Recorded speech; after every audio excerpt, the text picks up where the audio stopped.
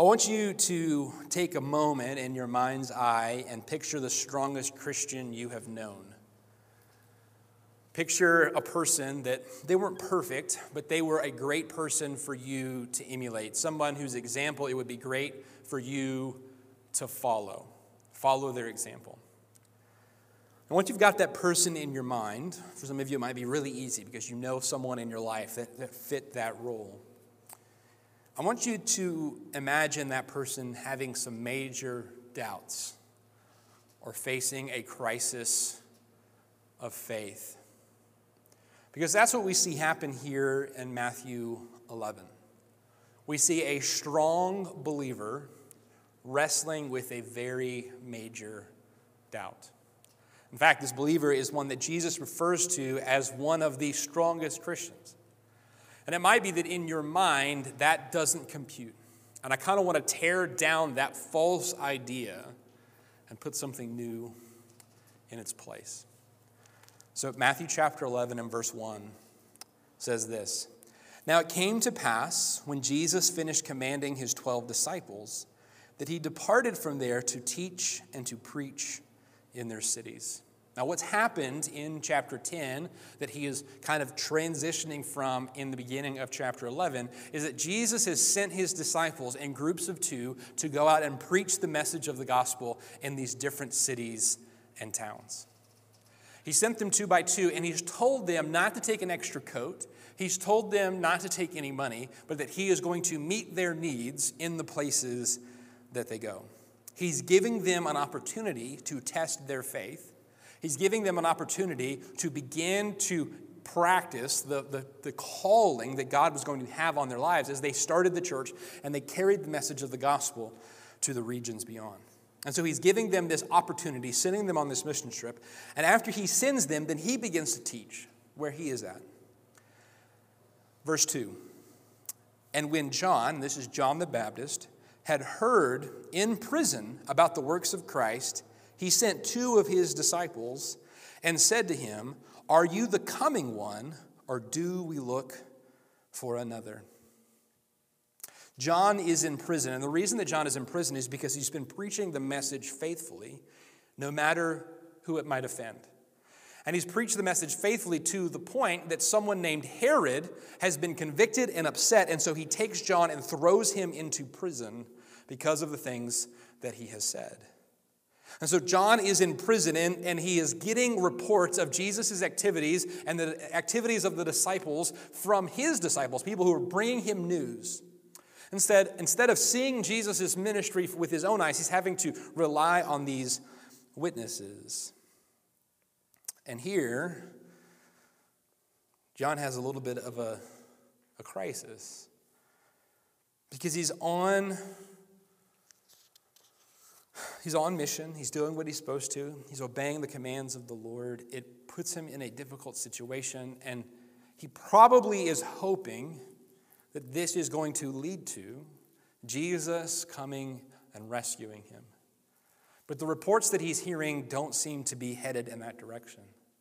And so Jesus receives these 2 disciples, these disciples of John the Baptist, and they have this question, "Are you the one, or do we wait for another?"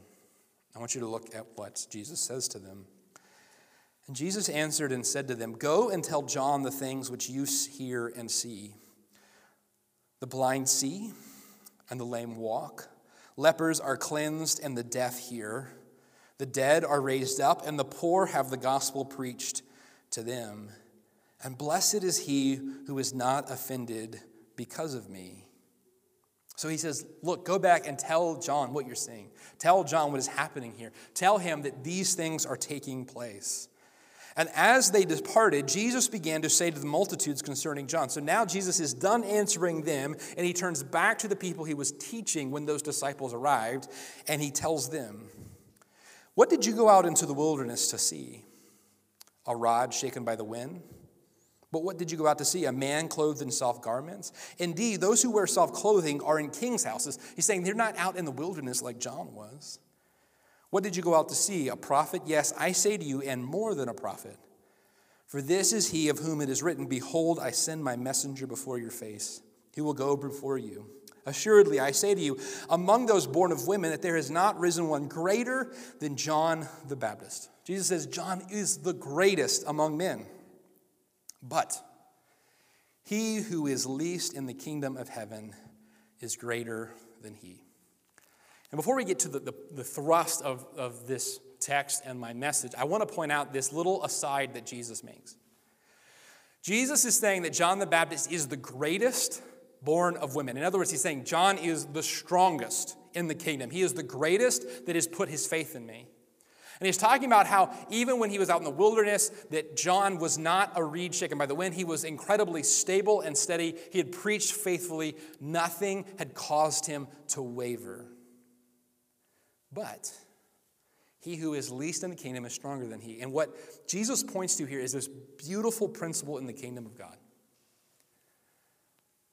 That even if you aren't the strongest in the kingdom, even if you haven't been walking with Jesus, even if you have been like a reed that is shaken by the wind, even if you are one that has been caught up in a life of wickedness, if you come to Christ, you are like those who are strongest in the kingdom. And that is a beautiful thing. That means that the Christian here, the person who has put their faith in Jesus, who has the least amount of training, who has the least amount of experience in the ways of God, who has been following Jesus the least amount of time, that they have equal standing before Jesus. Because of God's grace, they are forgiven, and they are seen as righteous. And it might be that you're here today, and your life has been an absolute mess, and you're seeking Jesus, and you've come and you've put your trust in him, and he's starting to make this difference in your life. But you can see there is this major gap between your life and the life of believers who've been following Jesus for decades. Know that in Jesus' economy, you are welcomed into the kingdom, and that we are all made righteous, not because of our own goodness, but because of the righteousness of Jesus. And when Jesus' righteousness is applied to all of us, that's what makes us acceptable. It's not that my goodness plus Jesus is what makes me acceptable. It's all Jesus. I mean, think about it this way. Think about if you're in math class and you got a failing grade on the test. You got a 45. You flunked. And I got a 5 on the test. I got one answer right. That's it. I did one right thing. Everything else I got wrong. If the teacher gives everybody an A, everybody gets an A. And because Jesus has come to give us all righteousness, it doesn't matter if you were ahead of me. We were all failing before Jesus. And so there's this beautiful principle that Jesus states as an aside to the main thrust of what he's saying. So he's telling them, listen, John the Baptist was a strong Christian. He was a strong follower of the kingdom. Verse 12. From the days of John the Baptist until now, the kingdom of heaven suffers violence, and the violent take it by force. That's what happened to John the Baptist. He was in prison. He would eventually be martyred. He would be executed. That's what's going to happen to Jesus. They have been taken by violence. Verse 13, for all the prophets and the law have prophesied until John. And if you are willing to receive it, it is he is Elijah who is to come, who has ears to hear, let him hear. And so Jesus is talking about John, but then he changes and he says, let me talk to you about yourselves. Let me talk to you about this generation. Let me talk to you about this era, this cultural moment that we find ourselves in. He says in verse 16, but what shall I liken this generation? It is like children sitting in the marketplaces and calling to their companions and saying, we played the flute for you and you did not dance. We mourned to you and you did not lament. For John came neither eating nor drinking, and they say he has a demon or he's crazy. And the Son of Man came eating and drinking, and they say, look, a glutton and a winebibber, a friend of tax collectors and sinners. But wisdom is justified by her children. John the Baptist is sitting in prison, and he is hearing about the things that Jesus and his disciples are doing. And he has questions. And the question that he has is not like, hey, what day is the party?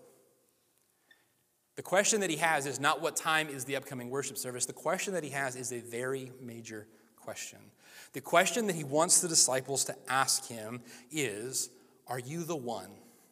Are you the Messiah? Or do we wait for another? Now, in the Jewish tradition, there were these lines of prophets, and a prophet would pass down to the next, and the next, and the next. And God was speaking to his prophets until one day the Messiah, the one they'd all been pointing toward, arrived. And John the Baptist was the final prophet in the line to say, here is the Messiah. And he had said, when Jesus arrived, he said, behold the Lamb of God who takes away the sin of the world. He had told the people, this is the Messiah. But John has this doubt. He has this question. He wonders, well, maybe the Messiah is still a couple of prophets away, and Jesus is just another prophet in the chain. And so he sends his disciples, ask him, are you the one? In my discipleship group, we're reading through the Harmony of the Gospels, the reading plan that we have back there on the back table.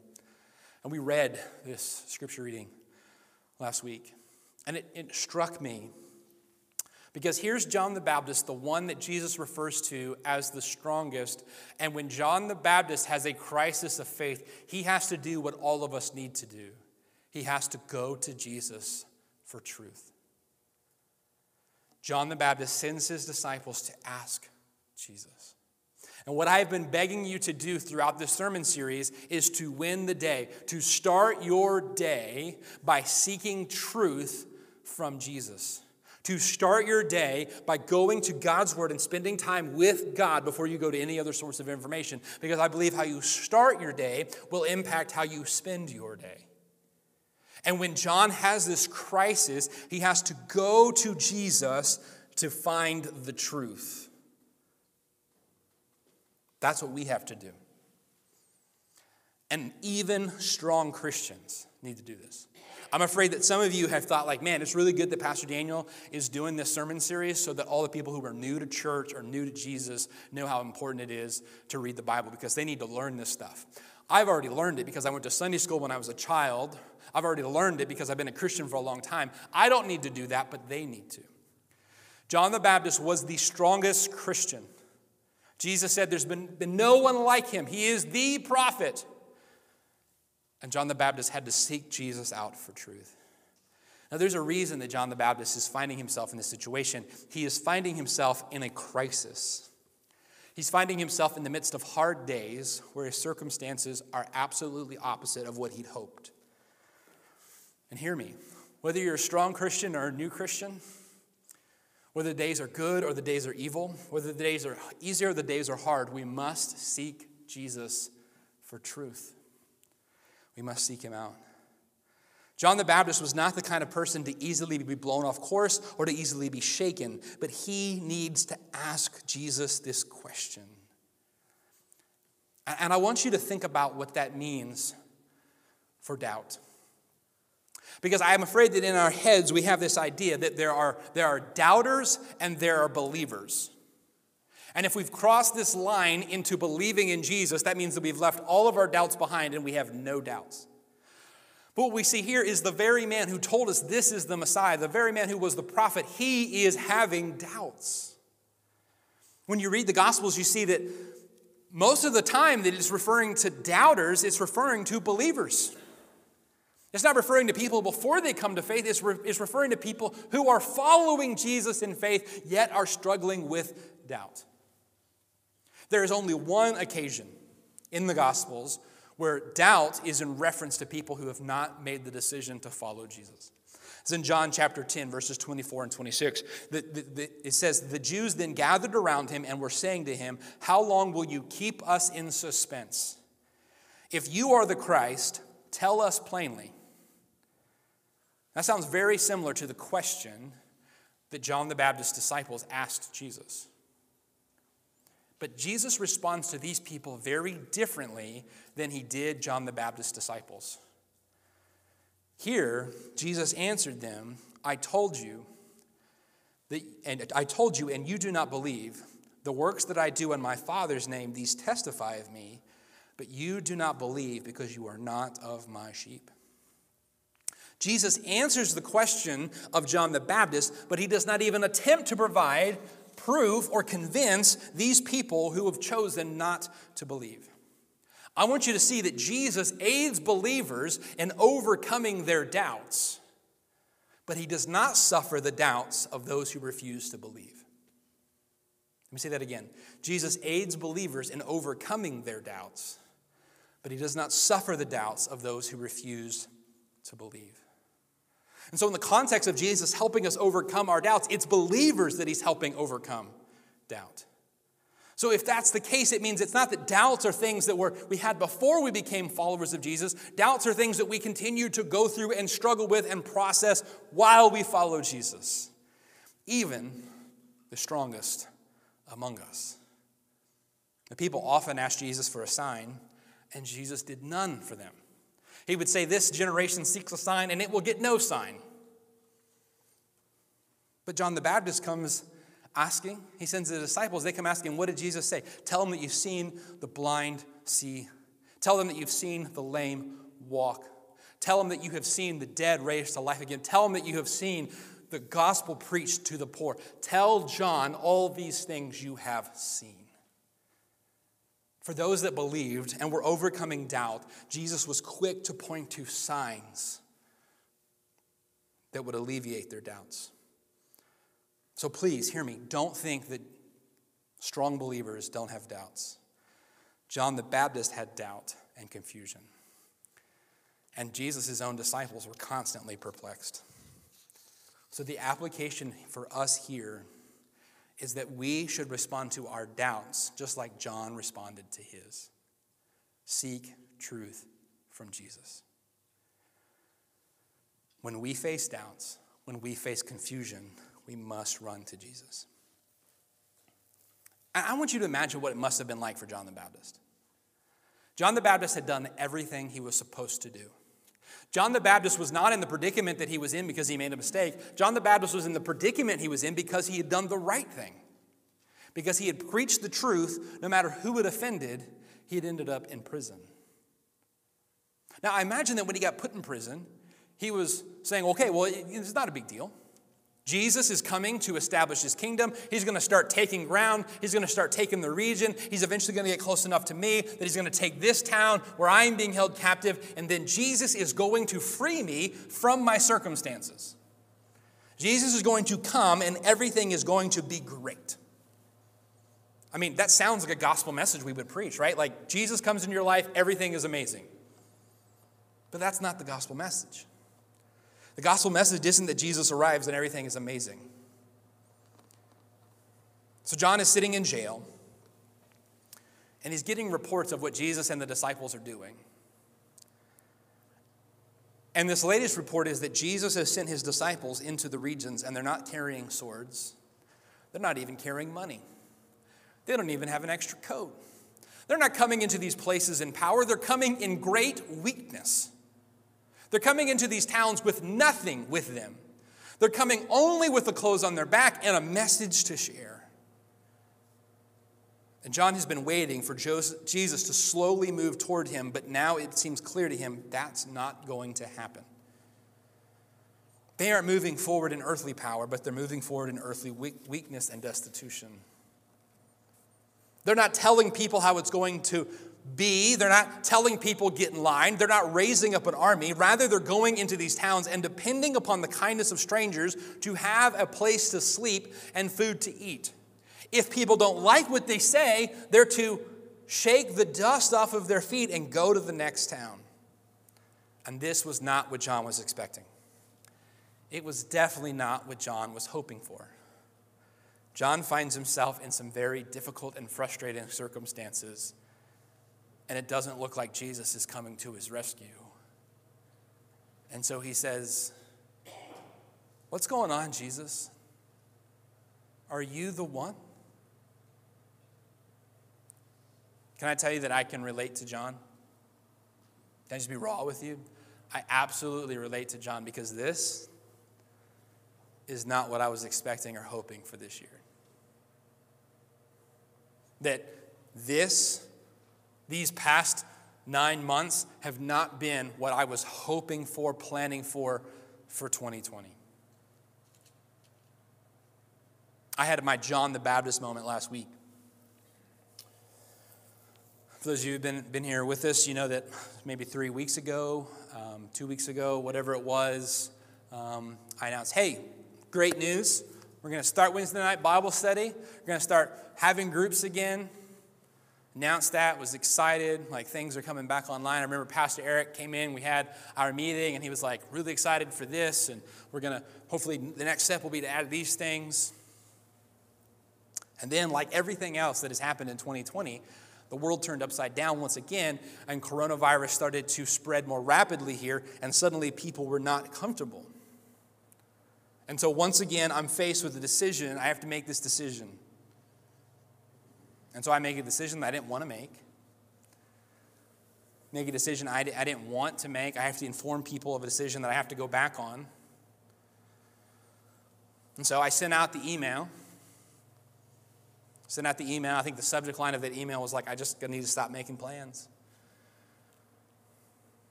So prepared the email. Got it sent. Starting to study for my sermon. I get a call from the kid's school. Haven has a headache. In today's world, if your child has a headache, you have to come get them immediately. So to stop what I'm doing, I'll go get my daughter, get her home, get her in bed. She's asleep. Okay, I can sit back down on my computer, get back to preparing my sermon. Oh, I've got a response. Someone has responded to the email that I sent out about not being able to do Bible study, and that email was not encouraging. Now, I don't want you to think like, oh, Pastor Daniel got one bad email and he lost his mind. But it was like, you're familiar with the term, the straw that broke the camel's back. The idea there is that there were already so many straws, and that was just like one more straw. Just like one more complaint about a decision that I had to make that I did not want to make. And I said to Jesus, what are we doing? Like, what's the plan here, Jesus? What is going on? You see, I had something in common with John the Baptist. I had let my expectations and my plans be influenced by the world and what's common or expected or normal. That's what happened to John the Baptist. John MacArthur says, John's confusion was because the works of Christ did not parallel with what people thought the Messiah would do. People all thought that when the Messiah came, first he would knock off the Romans, give Israel back her land, and provide an instant welfare state. That's why in John chapter 6, when he fed the multitude on the side of the hill, they tried to make him a king. They saw in Jesus health, wealth, and instant happiness and bliss, all wrongs made right. Everything would be as it ought to be immediately. John had become a victim of the thinking of his day. He became victimized by the thinking of the world around him. Why is John having these doubts? It's because Jesus was not lining up with what John expected. Recently read a book by Bob Goff, Dream Big, and in it he tells the story of Matt Emmons. Matt Emmons participated in the Olympics in 2004. He is winning. He's participating in that game where you have to ski and then you stop and you shoot a target.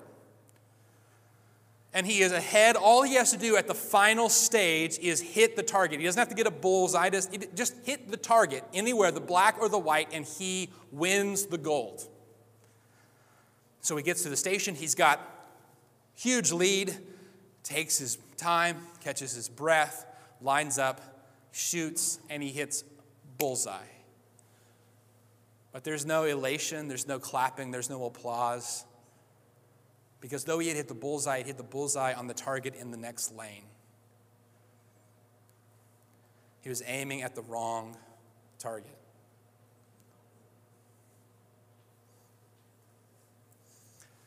Jesus hit the bullseye on his lane, what God called him to do, what he was sent as the Son of Man to do. It didn't match the target that John the Baptist thought he should be hitting. John the Baptist was looking at the wrong target. He was expecting the wrong things. And so Jesus says to John the Baptist's disciples, go back and tell him all the things that we are doing because we are doing exactly what God sent me here to do. And while this doesn't look like what I had expected and what God is doing right now is not what I expected, God has not missed the bullseye. And so in that moment when I said, Jesus, what are you doing? It wasn't a moment that I needed to get Jesus back on my lane. It was I needed to get back on Jesus' lane. And our world will constantly put our eyes on the wrong targets. Constantly push us to focus on the things that do not matter. Constantly push us to expect things that aren't on God's timeline. And what God does in His Word is regularly bring us back to this is the true target, and I have never missed it. I hit the bullseye every time. Our world will constantly put our focus on the wrong things. And so I beg you to start your day with God's Word so that you see the target that Jesus is shooting for, because He never misses that one. I didn't expect us to have to do church in the gym in 2020, but that did not catch God off guard. I didn't expect any of this stuff that has happened, but that did not catch God off guard. This is not happening because God fell asleep at the switch. This isn't happening because God suddenly lost His ability to hit the target. We've just been looking at the wrong targets. And we need to seek truth from Jesus so that our eyes line up with the target that He is pointing toward. So Jesus answers these disciples of John the Baptist, and then He turns to the crowd. And Jesus says, what did you go out to see John the Baptist for? Did you go out to see a guy wearing soft raiment? No. People out in the wilderness don't wear soft raiment. People in castles, in the palace, they wear soft raiment. What did you go out? Did you go to see John the Baptist eating sumptuously every day? No, people out in the wilderness don't eat fine foods. They eat locusts and honey. They live off the land. That's what John the Baptist did. That's who he was. And what did you say about him? You said he was crazy. And then Jesus paints this contrast between himself and John the Baptist. He says, John the Baptist went out into the wilderness and he lived off the land. I came to your towns and your villages and I ate among you. You said John was crazy, that he had a demon in his head. You said that I was a drunken glutton. And then Jesus says, you know what you're like? You're like children in the marketplace who say, we have played the lute for you and you did not dance. We have sung the dirge for you and you did not weep. And this example that Jesus is giving, he's giving an example of children playing in the marketplace with their friends. And I don't know if you've seen children play recently. Most of the time they're looking at a screen, playing a video game or something like that. But when children play, they go outside and they play, they often play things that they see adults do. So they play house or they play store. Well, when the children gathered with their playmates, their friends in the marketplace, they played what they saw adults do. And there were two really main things that would bring a whole town or village together: a wedding or a funeral. A wedding would bring the whole town together. They would actually have a parade through the town at one point of the bride and groom. When someone died, they would bring the whole town together to remember and mourn this person. And so often when children would gather into the marketplace, most likely as they played with their friends, they would have played wedding and funeral. And Jesus says this generation, this cultural moment is like children in the market said, we tried to play funeral and you didn't want to play. We tried to play wedding and you didn't want to play. It doesn't matter what we do, you just don't want to play. Did you ever play with someone like that when you were a kid? Didn't matter what you did, they were not going to be happy. You changed the roles for them, let them go first, let them be team captain. They were not going to be pleased. And what Jesus is saying is that this generation, it doesn't matter what we do, you will be unhappy. Because John the Baptist came eating nothing and you called him crazy. I came and ate with you and you said that I was a drunk and a glutton.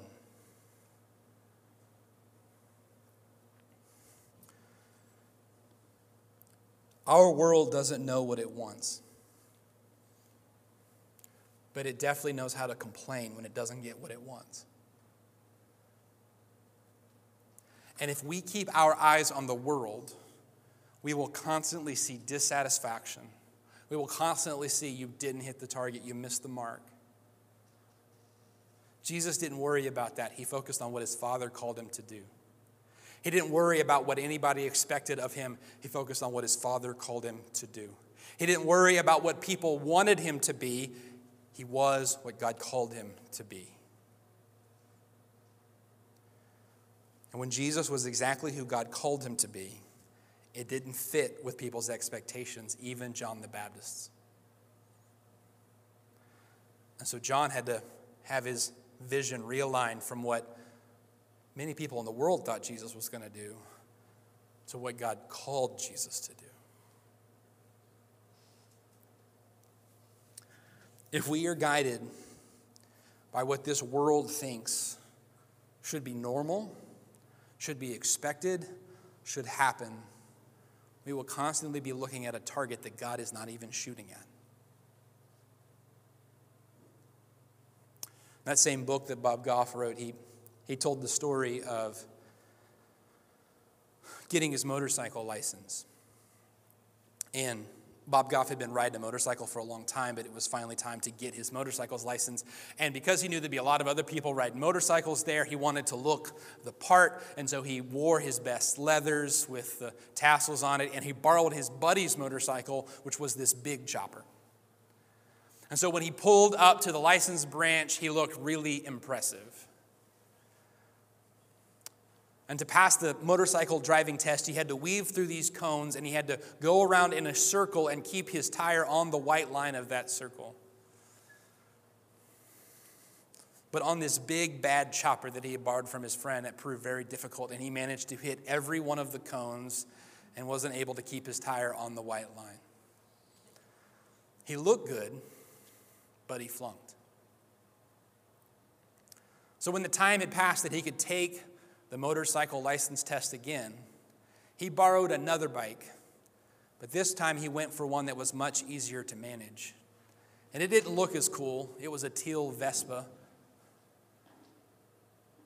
And when he rode up, he didn't look very impressive, but it was a whole lot easier to weave through the cones and to stay on the line.